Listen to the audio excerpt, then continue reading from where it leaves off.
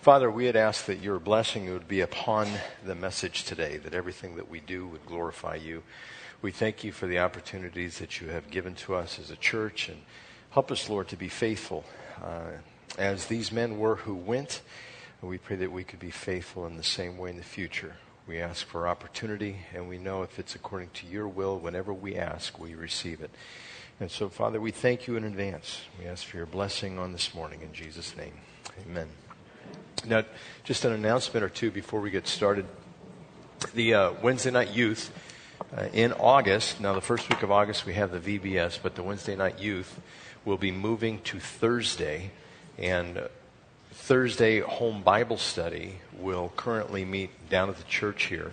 We are going to finish up the book of Daniel at the Bible study, and once we're done with the book of Daniel, we're going to go down here, and the first teaching that I'm going to have in this basic foundations class, it will last for a while. There's a lot to go through, but I'm going to deal with homosexuality and the response of the Christian church, how we should respond to this, because society is changing. It's not what we expect as the norm anymore. The new norm is quite different from the way it was 20, 30 years ago. So we need to have a proper response, one that would be glorifying to God. Okay, let's see, what do I have down here? First, before we get into the overhead, could you bring the lights back up just a little bit? I think you sat on those, and they have gone down. Thank you. I appreciate that. Now, in our trip, when we took off, we left for the airport, LAX. We had a shuttle that we took, and we went up to LA, and we waited there and left, I believe, at 1 o'clock in the morning. Where's Dustin and Nate? Nate? Where's Dustin? Excuse me, Nate. Dustin, I know I'm still kind of hazy from that trip. Is Nate here? Oh, is he feeling... He was certain. Yeah, he was pretty sick on the plane coming over. Quite a trooper. I smelled the cough the whole way back, 12 hours, so he was right behind me. It was great. Excuse me. So anyhow, we went over there and we stopped in Taipei. And in Taipei, we hung out in the airport for a little while before we made our transfer down to Phnom Penh. And when we were in the airport there, we were noticing a few things. And by the way, the airports, my experience, like Seoul, South Korea, and Taipei, the airports compared to our airports here in the United States, they are just head and shoulders, especially South Korea that I went to last time. They have everything. It's almost like Disneyland. It's almost like you want to visit just to go to the airports because they're so cool. What they have over there. But anyhow, when we were there, we saw these prayer rooms that were set up, and one was for a Christian, and it had the symbol of a cross on it. The other was for a Muslim, and it had the moon and the star on it. And you took some pictures of that, didn't you, Dustin? Eric took some pictures. And then you had the Hindu prayer room, and that Hindu prayer room, it had a swastika on it. And that is the symbol for peace in Hinduism. And each one of these, one's for Christ and one's for Muhammad. And then I guess the greatest adherent that we'd remember would be Gandhi, that was a Hindu. And Gandhi, he walked barefoot most of the time and had calluses on his feet. And he was frail because of his odd diet, which gave him extremely bad breath, they say. And it was probably true. I know I saw a program on 60 Minutes when he was still alive that he used to drink his own urine as well. Yeah, so, because of all of these things, it made him a supercalifragilistic hexahalitosis is what it made him. At least most of you got that. That's good. Excuse me. Now, for those who don't know that we just got back, what we did over there, it was just a wonderful thing. It was a blessing beyond all blessings. God's hand was upon the entire event, the entire trip.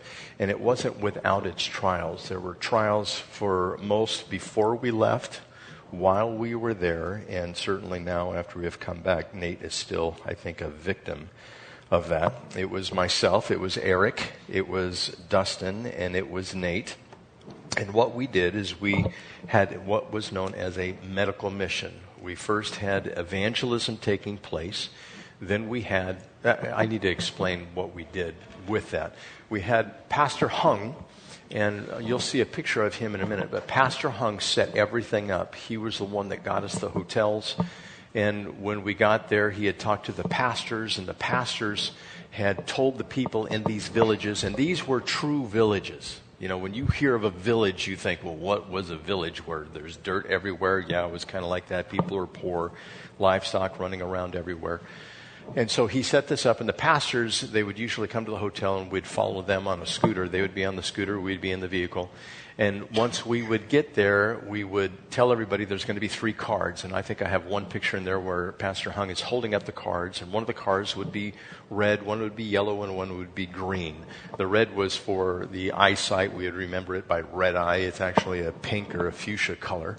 But then there was green, and green was for medication. And then we had yellow, and yellow was for dental, yellow teeth, that type of thing. That's how we remembered the cards.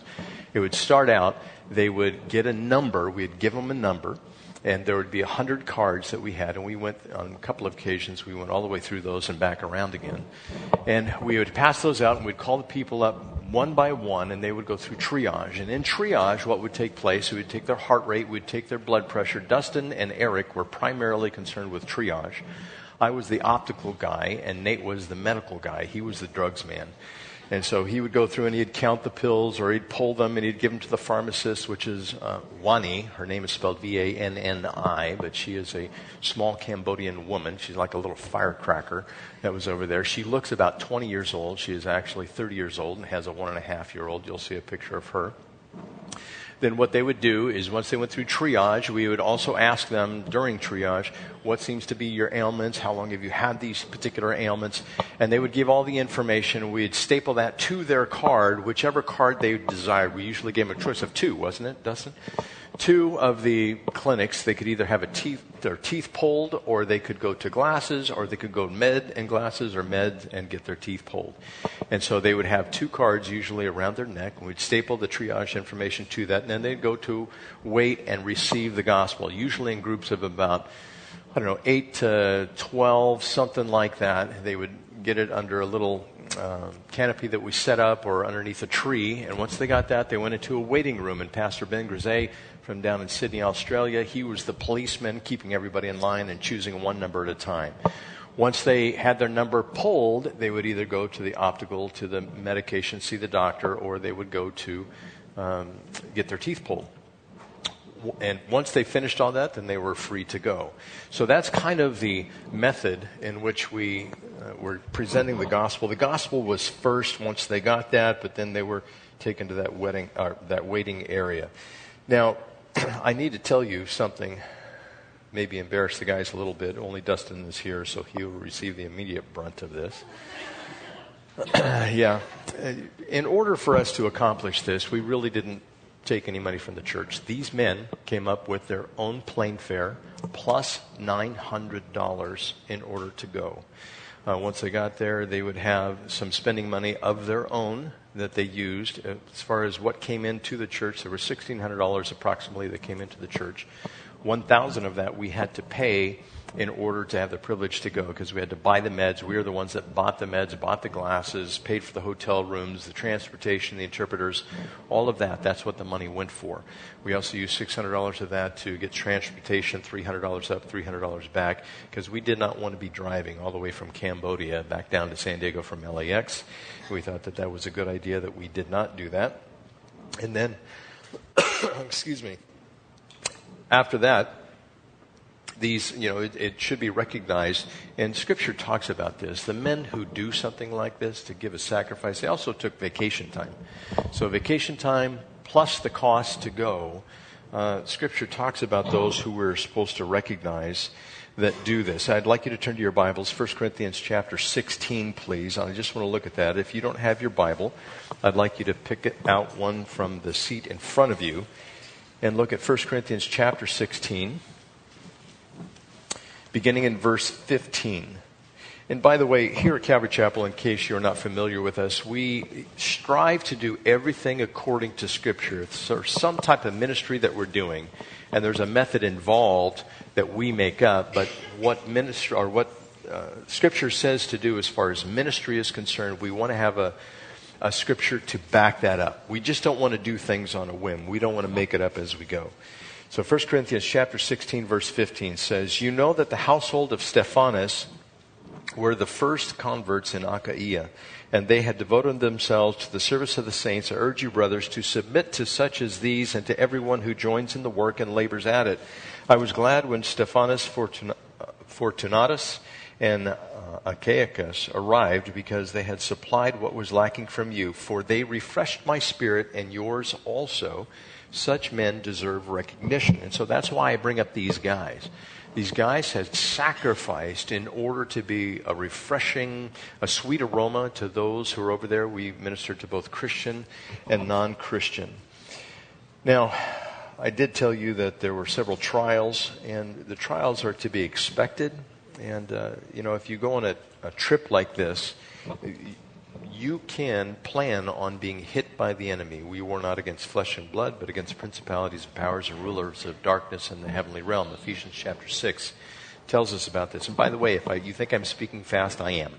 There's a lot that I have to go through, so I pray that you remain on the edge of your seat and keep your ears open a little bit. Also, Proverbs chapter 27, verse 21 says, "The crucible for silver and the furnace for gold, but man is tested by the praises he receives." So when you decide you're going to go up to one of these guys and you're going to pat them on the back and say, "Thank you, you did a wonderful work for God, it's so blessed," you're going to put them through another trial. Now, that's not to say you shouldn't bless them by saying thank you.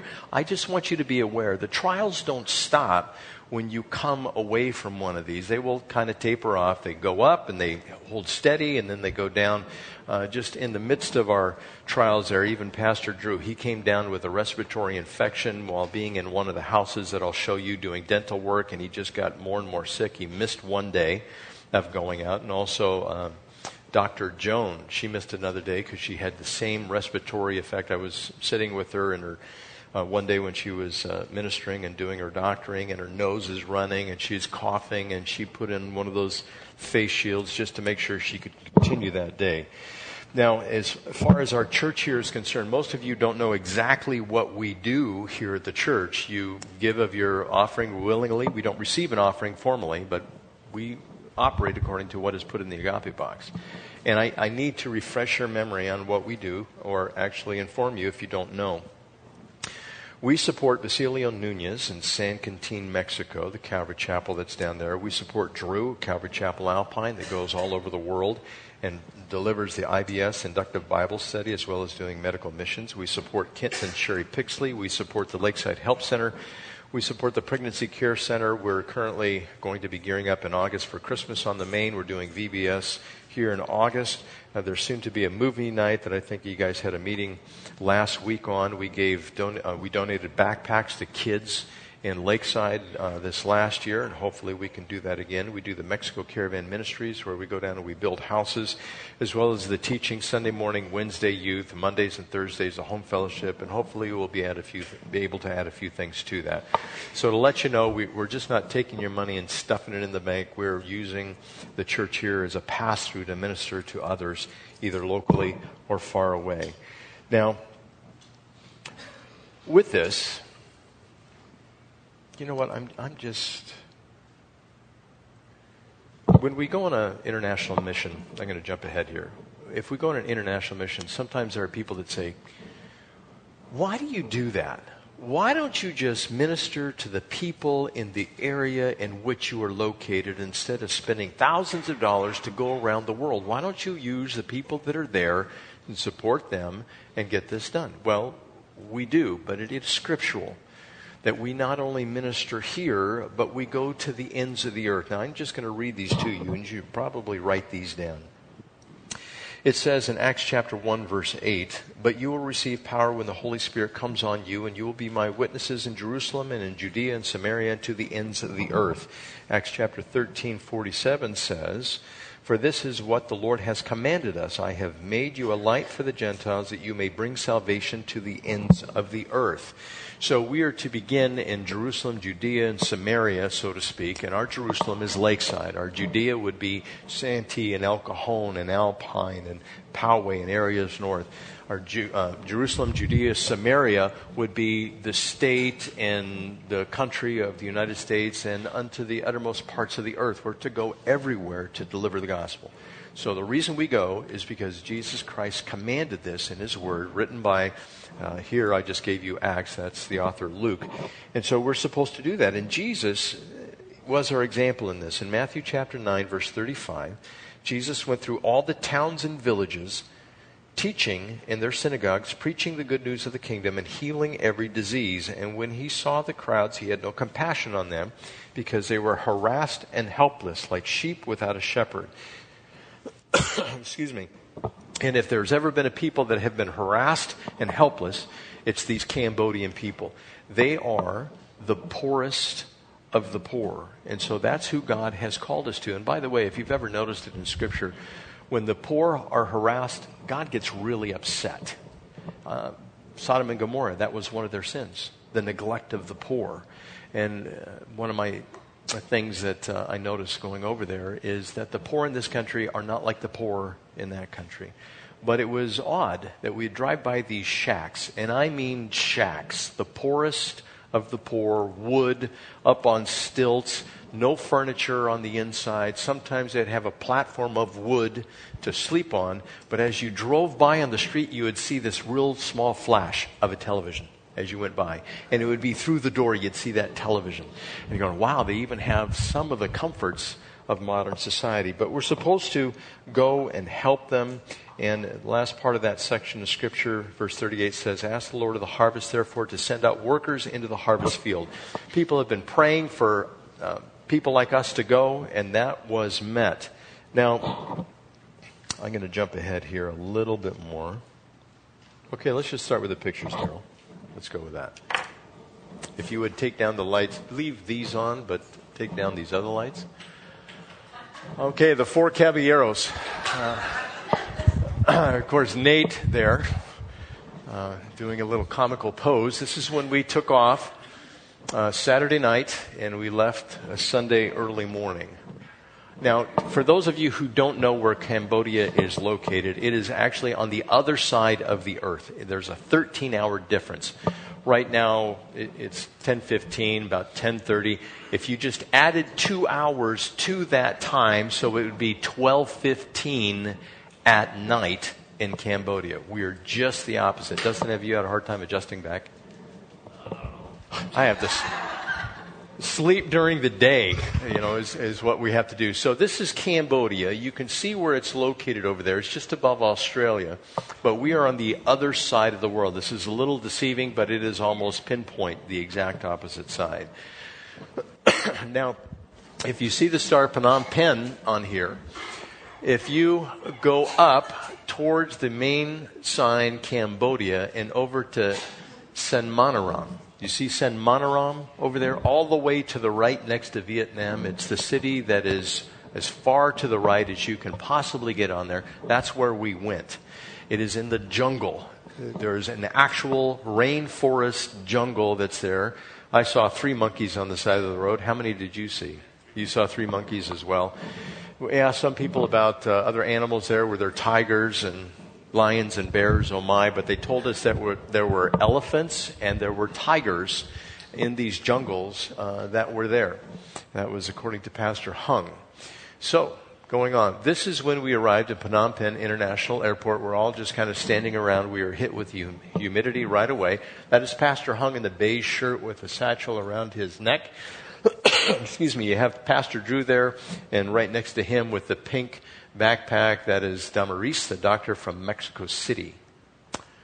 There's Damaris and everybody, the horde that is in the van.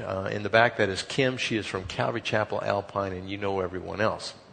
Now, this particular place, this is what we did. We got in the car, and we didn't even go to the hotel yet. We went straight to this place. This place is where Pol Pot, if you remember him, the Cambodian dictator, at the same time of this Vietnam War, he took people and tortured them. Now, I'm not going to show you the graphic pictures that we saw there. As we walked through this place, I noticed, and the others noticed, there was a young woman. She was probably under 20 to 25, and she was weeping going through these different rooms that were there. He would take people that were educated, people that had glasses, teachers and doctors, and would torture them mercilessly. This is Tuol Sleng. Now, this is a mattress that they would tie people to, and that's a piece of rebar, that long piece that's there, and they would chain them to the bed. Then they would take an electric cord, and unless they did exactly what they wanted, they would electrocute them on this metal bed. They would give them what they would call lashes with the electric cord, shock them, shock therapy. That metal container there is an ammo box, and that was their toilet. And if they missed their toilet, they were beaten mercilessly. We're all standing there getting a lesson from Pastor Drew about what was going on there. In each one of these rooms, there was a picture on the wall of somebody who had been killed laying on the bed. These are the pictures of the people that they took, that they tortured over there. And as we just read in Matthew, these people were certainly harassed. They were harassed to the point of torture and death. In the rooms, they put up these little block sections, and they would chain them to the floor, and that was their sleeping area, as well as being tortured. They'd be chained up by the dozen in there. Now, this particular tree, those are Buddhist beads that are on the tree. What they would do with the little children is they would grab them by the feet. Now, I'm going to be a little graphic here, but they would grab them by the feet and sling their head around to hit the tree to kill the children. These people, although they harassed, the leaders that took over were just as brutal as anybody could possibly be. Now, these are the types of things that they would tell them when they were chained up to the bed and giving electric shocks. You must answer accordingly to my questions. Don't turn them away. Don't try to hide the facts of making pretext this and that. You are strictly prohibited to contest me. Don't be fool, for you are a chap who dared to thwart the revolution. You must immediately answer my questions without wasting time to reflect. Don't tell me either about your immoralities or the essence of your revolution. While getting lashes or electrification, you must not cry at all. Do nothing. Sit still and wait for my orders. If there is no order, keep quiet. When I ask you to do something, you must do it right away without protesting. Don't make pretense about Kampuchea, Kromin, order to hide your secret or traitor. If you don't follow all the above rules, you shall get many lashes of the electric wire. If you disobey me, if you disobey any point of my regulations, you shall get either 10 lashes or 5 shocks of electric charge or discharge. And so they would hike people up. There's a board with a truss on it, and they would hike people up and torture them by their arms behind their back and let them hang there, and they would electrocute them and just, like I said, beat them mercilessly. This is what it looked like. It was a compound. And this is right in the middle of Phnom Penh, the city. Okay, we're moving on beyond that. This sets up everything for how the people are harassed. And the education level of the people in Cambodia is very, very low. I even had trouble with an interpreter. The interpreter had trouble communicating concepts about the glasses and how to put them on and what you're supposed to do. They just couldn't connect the dots. They still don't go to school in the villages, and the parents themselves are in the same kind of condition. This is a hotel that we stayed at inside Phnom Penh, Midland Hotel. This is our first meeting. We just picked up the other crew from Australia, going around the table. You know Nate, then there's Dr. Joan, then there's Dr.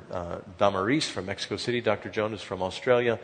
Then you had Kaz, or Karen. She was also from Australia. Pastor Drew on the right-hand side. Coming back this way, you had Pastor Ben Grise. Then you had Kim and Mike. Mike was the dental assistant that was there. He's 45 years old and has a 1-year-old with Kim. They had all their kids in the last, 7 years or something like that. 5 kids, 5 boys? Yeah. 5 boys. And then, of course, you know these 2 other criminals at the end, right there. There we are. We are on our trip to... Actually, I think this is out of order. I think that's coming the next day. We're going... Yeah, we're traveling to the new hotel, right? And on the way, we broke down. And so we sat there for about an hour, and we bought some of the local fruit. And we were parked right in front of somebody's house, and they came out and kind of checked us out. This is the arrival at the hotel. It had just rained there for a week every single day. We were kind of worried that we were going to get rained on, but God was gracious to us. This is the hotel that we stayed in. It wasn't a bad hotel. It was kind of nice for $15 a day. We got breakfast and we got dinner there. Included in that price, right outside of our window, was a gecko that kept on chirping, along with a rooster that would start at 3:30 in the morning and lasted till about 6 o'clock in the morning. And that wasn't the worst of it. On the weekend, while we were there was a Cambodian wedding that was set up. And Cambodian weddings usually last for about 2 days. And the music was so loud, there was no possible way you were going to sleep. Pastor Drew came over while the priest was chanting, and he said, "Do you appreciate the demonic chants that are being offered up by the Buddhist priests over there?" And they were just about deafening. Not only that, but when we got up on the weekend morning, we had the Buddhist temple, which was just a block away, and they had loudspeakers that were even louder, and they were chanting, and the rooster was going off, and then the dog started barking. There is no way you're going to sleep in this particular town. This is the first night we're at the hotel. We're taking all the medications that we have, and we're dividing them up into individual doses that we can give out to the people. This is the morning devotion. The first day we're going out, we were asked to kindly move from this place because we woke up the other guests in the morning, and after that we went outside. This is the first Orang village that we went to. This is our first day of service. Triage is taking place here, and the people have showed up. It's a little misty, a little rainy, but it was overall a good day. Excuse me. Now, I want you to notice something. As Dustin is given a greeting here, you see the woman responding. There are particular ways to greet with the Cambodian people, the Khmer people. And by the way, a lot of these are minorities in Cambodia. They are looked down upon by the regular Khmer people. And the way that you greet somebody that you just greet as a friend, a friendly gesture, is right here in the chest. Then your parents are here. Then a pastor or official is here. And then the king is here.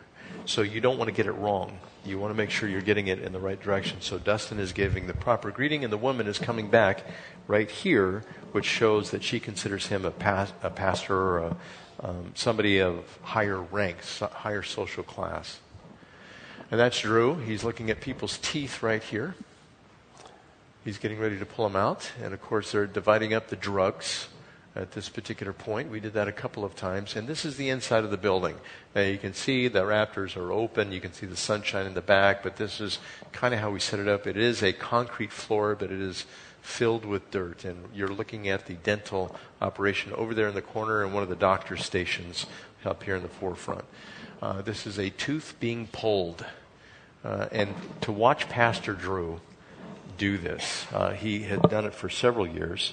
One day in particular, he pulled 450 teeth in one day. The numbers of people that we saw, the numbers that actually went through were 400 to 500, would you say, Dustin?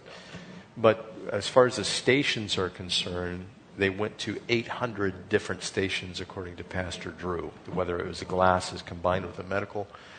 So anyhow, he's pulling teeth there, and I remember sitting next to Pastor Drew, and he grabbed a chisel, and he grabbed a hammer, and he was chiseling on the tooth to get it out. Every time I'm just, and then you see him grab the tooth, and the person's head is going back and forth, and I'm just going, wow, this is pretty amazing. Now, that was the local fanfare that was there to greet us, a water buffalo, and they were just walking around everywhere. And, of course, that was the next bacon stop for the people of the little village. And, by the way, you'll see the cows, you'll see the pigs, and you'll see the dogs all running free. And each one of those is a food source. They just let them run until they have a desire to have some meat, and they will call any one of the animals and use it. Now, this is the next day. We are moved outside for our devotions, and we're listening to those. Every person had a responsibility to give a devotion or a message, and everybody passed with flying colors from this place.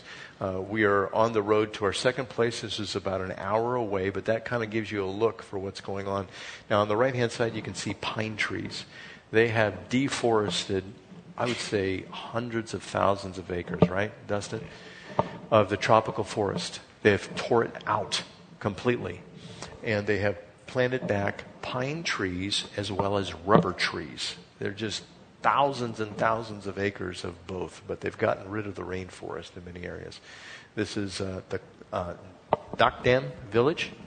This is one of the houses that was there, and I'm sure this has a dirt floor and has a raised, excuse me, a raised area in there where you would sleep on boards.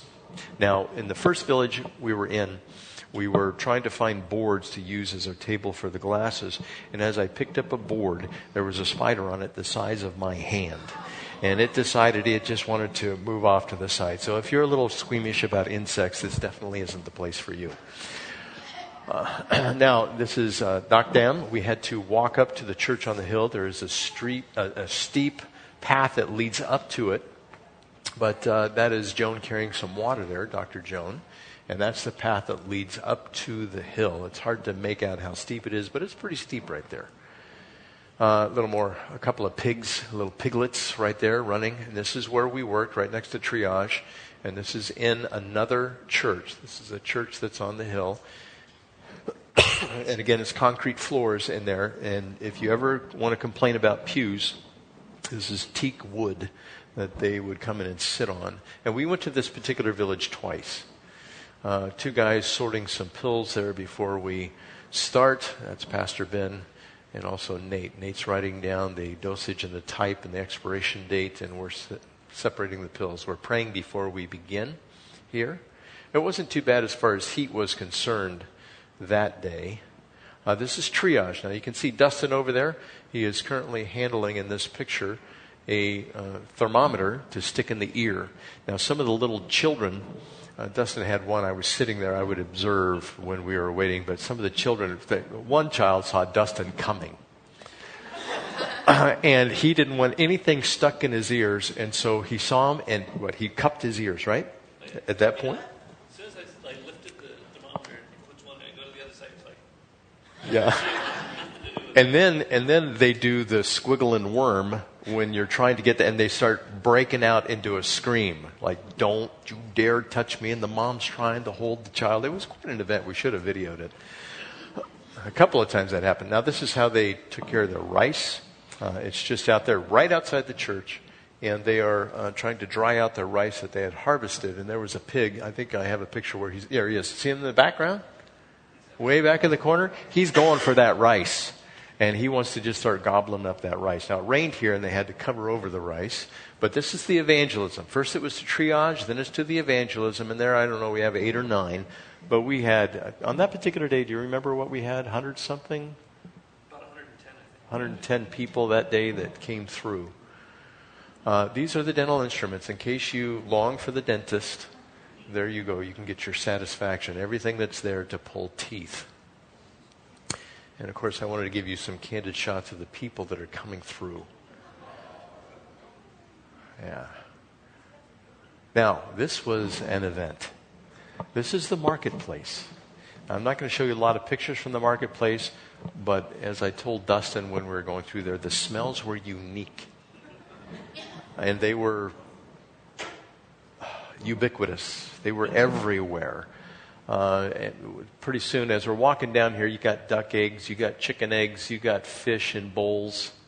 Now, if you notice the ravine in the bottom, at the bottom of the marketplace, there was sewage going through there. And it's right next to the vegetables. And on the right-hand side is the meat. And we're not sure what kind of meat it was, but it was covered in flies. Just everywhere. And by the way, just on a side note, the kitchen that we ate out of left the meat out, and the meat was covered in flies. So that's, you just get along with the culture and how they do it there. Farther up, they were working on the streets, and there was sewer pipe in. But down below, at the bottom, there was not. Now, if you want some steelhead, you could get some in a bowl just sitting right there. And we had one of those brought to our table one night, fried whole. And we just busted it apart and had at it. A lot of bones, by the way. And we're walking through. I'm trying to pick up the rear there. You never know what's going to take place. Then we get to Kiyosama Village. Excuse me. Now, this village, it was hot in that house. I was thankful that the optical was outside. We worked out of the Montero that was there for the optical, but everybody else inside, and it was very hot. And this particular house had a toilet, which was nice, but not a toilet like you would think. It's a hole, and you have to use the hole that's there. And it was tiled, and there was a a hose in there, so everything was wonderful. Now, see, he's holding up the cards and telling the people what the cards are all about. And we're getting ready to perform triage right there. This is first thing in the morning. Now, here is what the optical looked like. We lined up the glasses. These are all reading glasses there. In the pink, you have the distance glasses. And so we only had a few, but we were trying to accommodate everybody. Now, just as a side note right here, this is a pouch. See this pouch? We give these away with every set of glasses. And these were made by Calvary Chapel, Sydney. Now, if you ladies and men, we could use about 500 of these. I have the sample up here, but it's a great thing to put their glasses in. And I have some stories about the eyes as we go on from there. What time is it? Okay. Then here's Drew again. Now, Stephen, he is a gringo Cambodian. He went to Calvary Chapel Bible College and decided he was going to go to Columbia. But God had different plans, he said, changed a couple letters in the name Columbia to Cambodia, and he ended up in Cambodia. He is married. He is in charge of, how many kids? 9? 7? 7 kids? And he's taking care of them. And he doesn't have a job outside the church there, does he? And he's taking care of all these kids. And they are his nieces and nephews. One of them's his own. And by the way, his wife, while she was there and we were up at our current hotel, came down with tuberculosis. And he was with us and she was 8 hours away. This is Wani. She is the firecracker pharmacist from Cambodia. Her father died when she was extremely young. Her brother at that point became a monk. And she was left with trying to help her mom provide for the family. And she ended up scoring high on scores, on test scores, and she was able to become a pharmacist. And just some more pictures of the people there. And by the way, the infant mortality rate here is 50%. One woman had a baby. Dustin, you explain that? Were you the one? She had a baby. How many days did the baby? Was that 3 days? It was about 3 days, yeah. Baby survived 3 days in the village. There's no medical care there at all. There's no stores. You know, they have to go. And the stores are, they have stores, but it's like water brought in and put in front of a house, and you can buy that. Or soda. You can buy soda there, but there's no refrigeration. I saw more than once somebody carrying ice blocks to different places. Now, excuse me. Some of these people, this woman right here, there was one woman that came through. How old was she, Dustin? Was that Doc Dan, I think? 80? Was she 80? It was 80-year-old woman, yeah. But both of us said, there's no way she's 80. She looked 50, right? And so trying to guess the age, the person was usually older than you thought. But because of the environment, it does wonders for the skin. So if you want to rejuvenate your skin, you would go to Cambodia, right? Now, you know, happiness. There was still a lot of laughter and joking with the people there. This guy looks a little stressed, but he did end up getting some glasses from us. We were able to help him. Now, this woman, if you had to guess, Dustin, how old would you say she is? Probably 30. Yeah, I would say 30 plus, but she is hardly 4 foot in height. Just the diet and everything else, sometimes the people, we were giants in the land over there, and most of the people were below us, sometimes by a head. The police officers who were there, they seemed to be equal to us in height and stature. Drew was head and shoulders over everybody. He was behemoth. The Jolly Gray Giant is who he was. Now, I don't know what green material is in that bottle, but she was enjoying it tremendously. There you go. And they're waiting there for hours. Just waiting to get some service. Now, you know what that is? A centipede. I happened to be behind the house at this particular point, and I saw a chicken running across the backyard and holding this thing. And it was squirming, and this is about, you can't really tell there, but it's about 10, 12 inches long. So, yeah, it's wonderful. And the chicken was determined to eat it, you know. Another guy getting glasses. And they're waiting, like I said, there for hours just to get through triage. There's a group of them. And normally what they do, if you notice the woman with the beige cap on, she has her right sandal off and her left sandal is missing. She's sitting on her left sandal.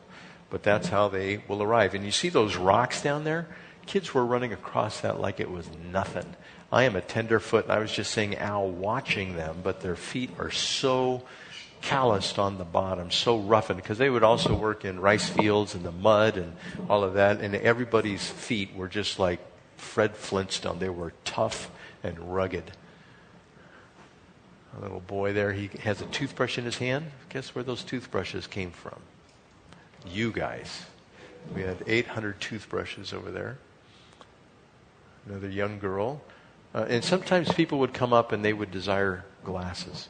They just wanted them. And we didn't want to disappoint too much, and so sometimes we just gave them out. And that's the crew.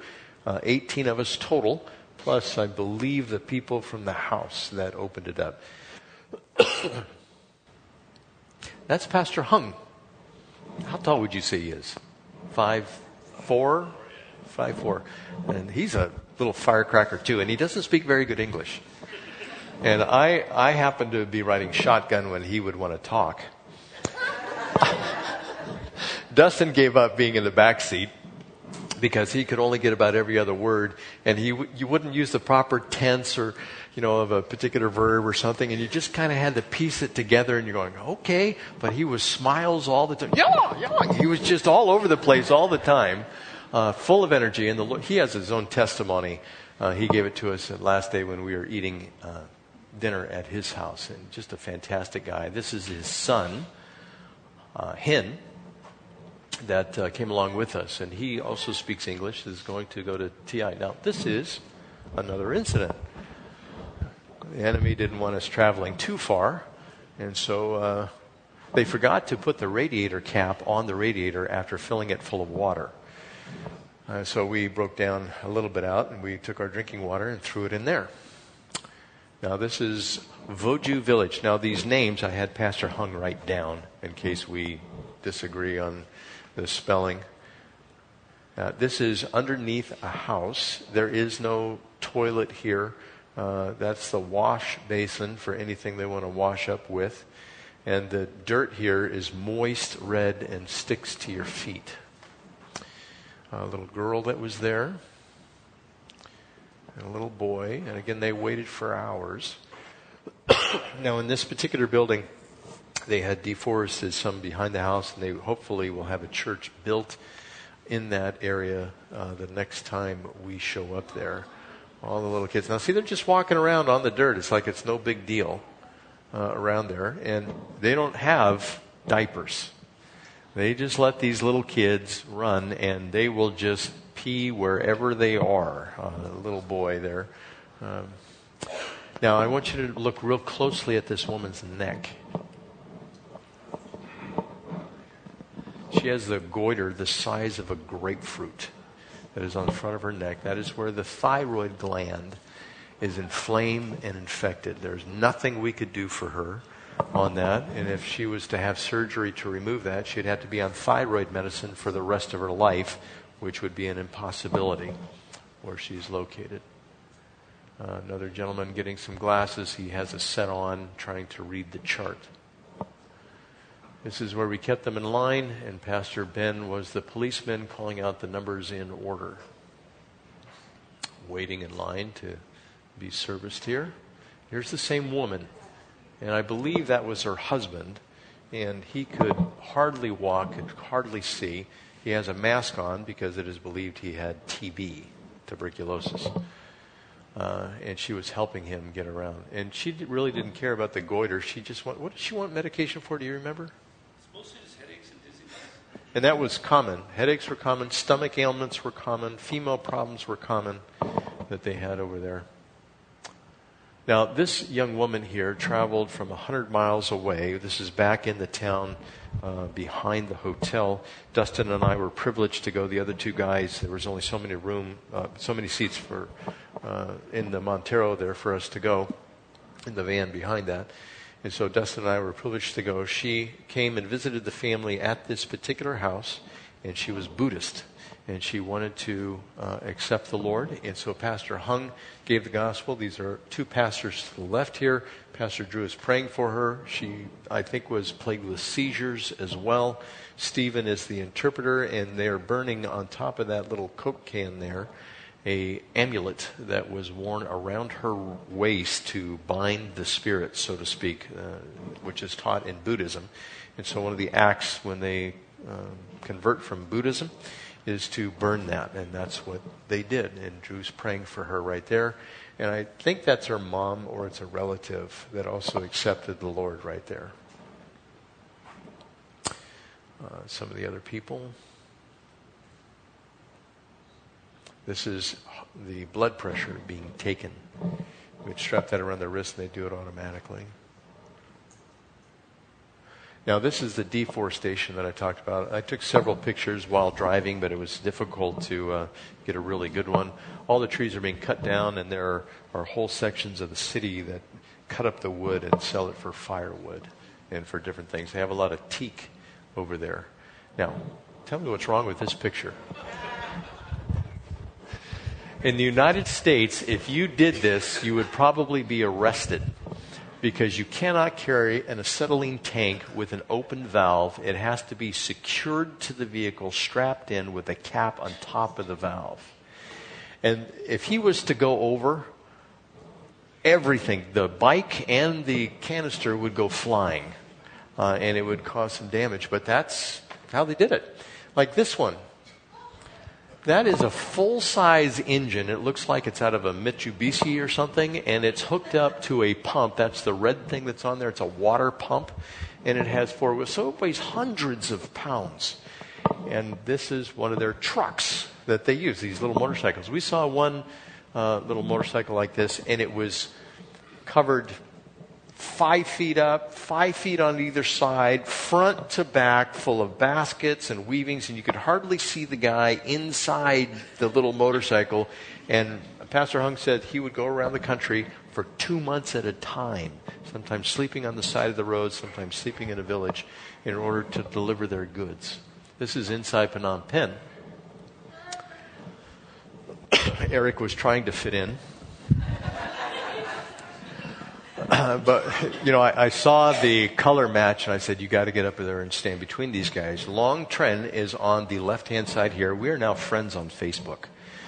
Yes, they have Facebook. And he was drinking soda and I think a Red Bull or something over there, which just kind of seemed out of place. But, we struck up a conversation with them. They were happy to have a picture taken, and hopefully over time we'll be witnessing to Long, who is on the left-hand side. And this is down by the banks of the river, Mekong River. If you remember the Vietnam War, the Mekong River Delta and the Mekong River, it is there, and it is highly polluted, very polluted over there. This is all of us standing in front of the palace. This is where the current king lives. Excuse me. This is the boardwalk, and the king, if you see that lit up structure right there that's on scaffolding, there's a picture of the king on front of that, and if you went towards my right, towards your right, you would see the palace. And this is the boardwalk. That is the river Mekong right there, and when it rains, the water goes all the way up to the top there. That's how much it rains there when it does rain. Now, this is out the back of our hotel, the Midland Hotel in Phnom Penh. And if I would have taken a picture, I didn't do it at the time. There is a nice pool on this level. There's a workout room. It looks like any hotel that you would be in here in the United States. But looking right over the edge, if you look up in your right-hand corner, follow the end of the green building, you will see somebody is squatting, cooking their meal on the dirt right there. Was it you that leaned over and saw the rats that night? And so there's rats running around everywhere down there. What's that? Like 20 or 30 rats, just all of them. Yeah, now they are living Yes, they're big. They're the size of cats over there. They are living in this green building, and they live on the boards that are there. And all that trash that you see, and that is trash, is what they throw out. There is no trash pickup service per se. The trash, the rubbish, as the Australians would say, it's just everywhere, just like Mexico. Even worse in some cases. Now, this is Pastor Hung's church. Pastor Hung, there's a whole testimony behind this church, but somebody just gave him the money to do this, a complete stranger. He had a little bit that he had saved up. But the church is on the left-hand side, and his house is on the right-hand side. And this is in a new section, a master plan of Phnom Penh. These are the kids waiting for the triage. The triage is right in front of you there. That is Dada, one of the interpreters, with the hat on with the stars. This is Pastor Hung giving the gospel before they go through anything. Now, these children here, Dada is to the left. I didn't have a lot of pictures of the interpreters that were there, but he ministers to these kids. These kids are all orphans.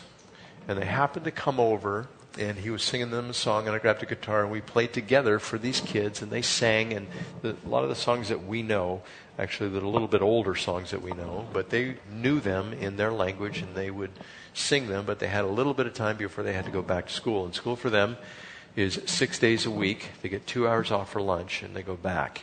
And I think that here, every other week, we have a half day on Friday for professional growth, and I mean, they are into it over there, education inside the cities.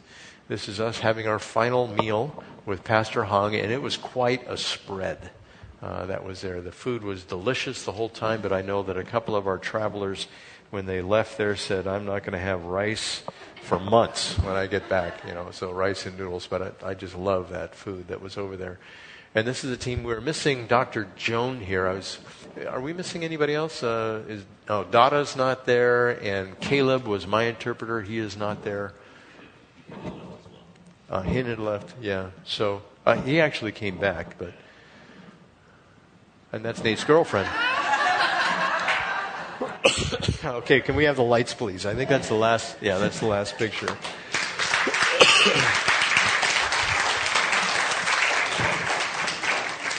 Okay, so that was our trip. And in some of the areas that were over there, we would minister in, for instance, Dak Dam. There were 90% Christians there. So we were ministering to the saints. And some people would object and say, but it's only temporary what you're doing. And that is true. But Jesus said, to whomever you give a cup of cold water in my name, you're doing it unto him, right? A cup of cold water is a temporary fix. And so we go over there to minister the gospel, and the pastors, the indigenous pastors, are the ones responsible for their care and their spiritual welfare over there, and that's who we turn them over to. But we use the clinic to get the people there, and they are eager to come, and then they're eager to hear the gospel. There was one particular, I forget which village it was, I think it was Voju, that we went to that 90% were not believers. They were Buddhists, and all of them accepted the Lord. Now, you might say, now, wait a second, they're just going to do that because you're giving them free medical service. That's not for us to determine. But they made a verbal confession. They said, yes, we want to follow Christ. And that's what we're supposed to do. We're not supposed to be responsible for counting the actual conversions, which ones are true and authentic and which ones are not.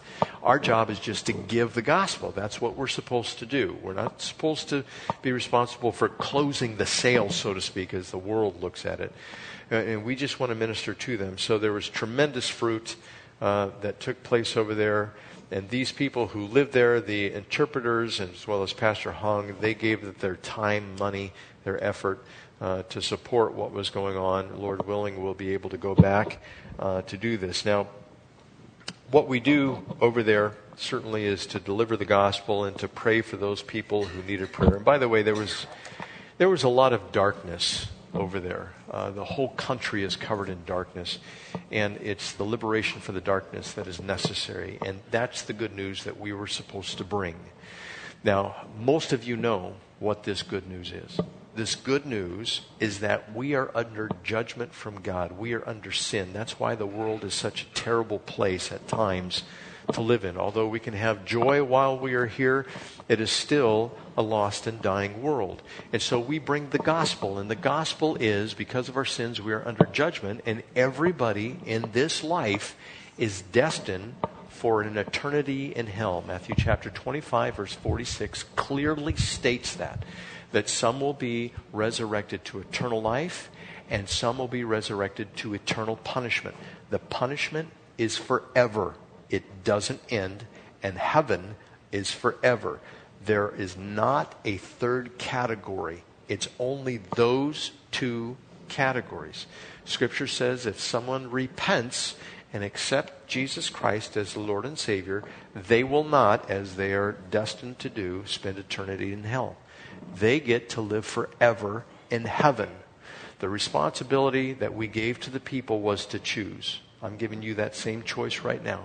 If you don't know Jesus Christ, there's only one of two places to go. We don't cease to exist. We don't go to sleep and then forever not dream. It doesn't work like that. God says we remain conscious for eternity, and there's a place of suffering and there is a place of rest. That's the way it works. And as evidence of our salvation, we repent of our sins. Not that we become perfect, but we turn away from the ways of the world. That is the gospel. Now, Romans 10, 9, and 10, I've said it to you 1,000,000 times, that if you confess with your mouth Jesus is Lord and believe in your heart that God raised him from the dead, you shall be saved. For it is with your heart that you believe and are justified, and with your mouth that you confess and are saved. The evidence that you are saved will come through love. Love expressing itself in action. You will be willing to lay down your life for somebody else just as these men did. Nate, I see you. I hope you're feeling better. Good. You can talk to Nate about his experiences and Dustin afterwards as well. But I don't want you to go from this place without completely understanding the gospel. It is necessary that we grab onto it and we take it, that we do what Jesus asked. 1 John that we're going through and we'll continue with next week talks about those who love me keep my commands. And that's not just the 10 commandments. It's the commandment to love. And the two greatest commandments are to love God with all your heart, mind, soul, and strength, and love your neighbor as yourself. If you follow that, that is evidence that you are saved. So do the examination yourself. Are you given more towards the world, or are you given more towards Jesus Christ and everything that he stands for? If you are, and you have said that prayer, then you are saved. If you're not, I would encourage you to repent and say, I need to follow Christ and everything that he stands for, and long for his appearing. You do that simply by saying a prayer like this. Jesus, forgive me of my sins. Please save me from the coming wrath. I know that you are able to do so. In Jesus' name, amen. Or, I receive the forgiveness that you offer. Now, what we're going to do is the worship team is going to come up and we are going to receive communion. We're going to remember the death, burial, and resurrection of Jesus Christ. Go ahead and come on up, Kim. As she and Cheryl are singing this song, if you have not accepted Christ, I would encourage you, just right now, to say the prayer. Just say, Jesus, save me from my sins. It doesn't have to be elaborate. There's no formula given in the Bible per se to do that. You just must believe and then turn from your sin. That's all God requires of us. So as she is playing this song, the men are going to pass out the cup and the bread. And as they pass out, hold on to it. And if you haven't accepted Christ, just ask him to save you from your sins. If you guys would come forward and grab this, that would be great.